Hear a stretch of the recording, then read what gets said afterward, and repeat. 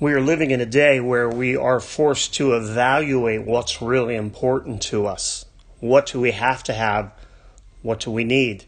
I remember a few years back I was asked to preach out of town, and so they put me up in a hotel because I couldn't drive back and forth. So I preached I think twice on Saturday and 3 times on Sunday, and I was exhausted. And here was the text that I used. It's found in Matthew chapter 6. Starting with verse 19, it says, "Do not store up for yourself treasures on earth where moth and rust destroy, where thieves break in and steal. But store up for yourself treasures in heaven where moth and rust do not destroy and where thieves do not break in and steal. For where your treasure is, there your heart will be also. The eye is the lamp of the body. If your eyes are good, your whole body will be full of light. But if your eyes are bad, your whole body will be full of darkness.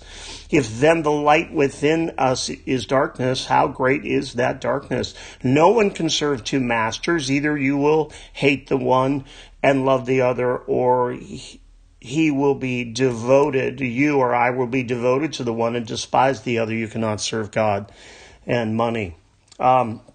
Moth and rust represent all of the agents and processes that destroy our worldly possessions.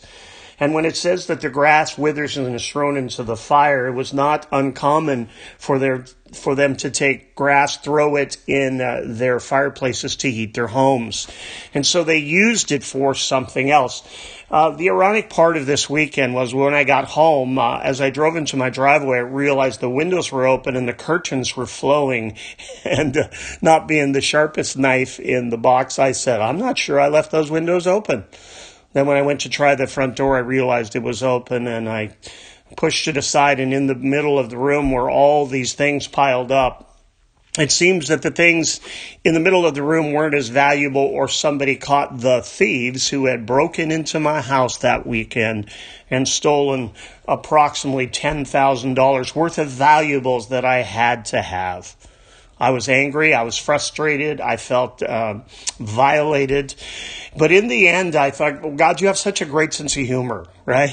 I mean, I'm preaching all week and telling everybody not to value these things, not to store up treasures here where thieves and can steal and destroy and take things. And I get home and my house is robbed. It seems that's the way I learn. These picture stories or these references that I have in Scripture don't mean anything until I walk them out.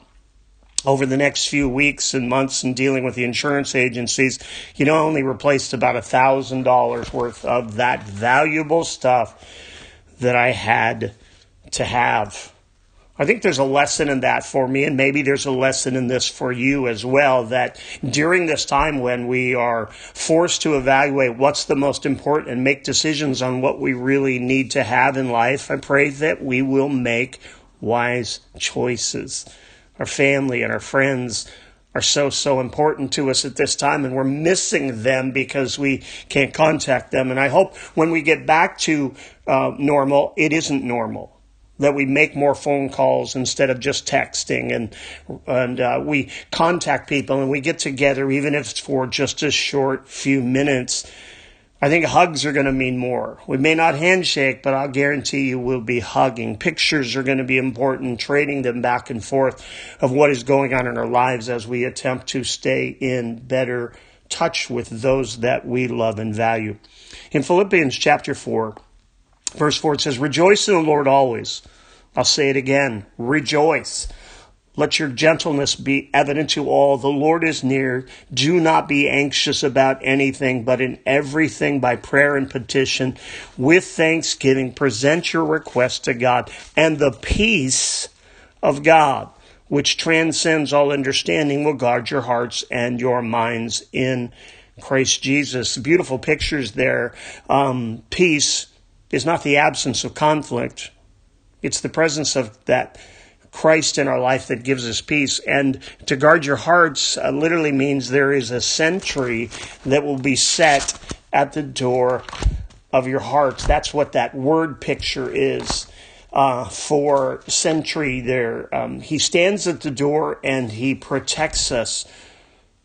We should guard our hearts. We should protect against things But at the same time, we should make sure that what's really valuable to us is what's really on our minds and on our focus.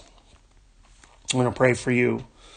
Numbers chapter 6, verse 24. The Lord bless you and keep you. The Lord make his face to shine upon you and be gracious to you. The Lord turn his face toward you and give you peace. God bless you. Until we talk again.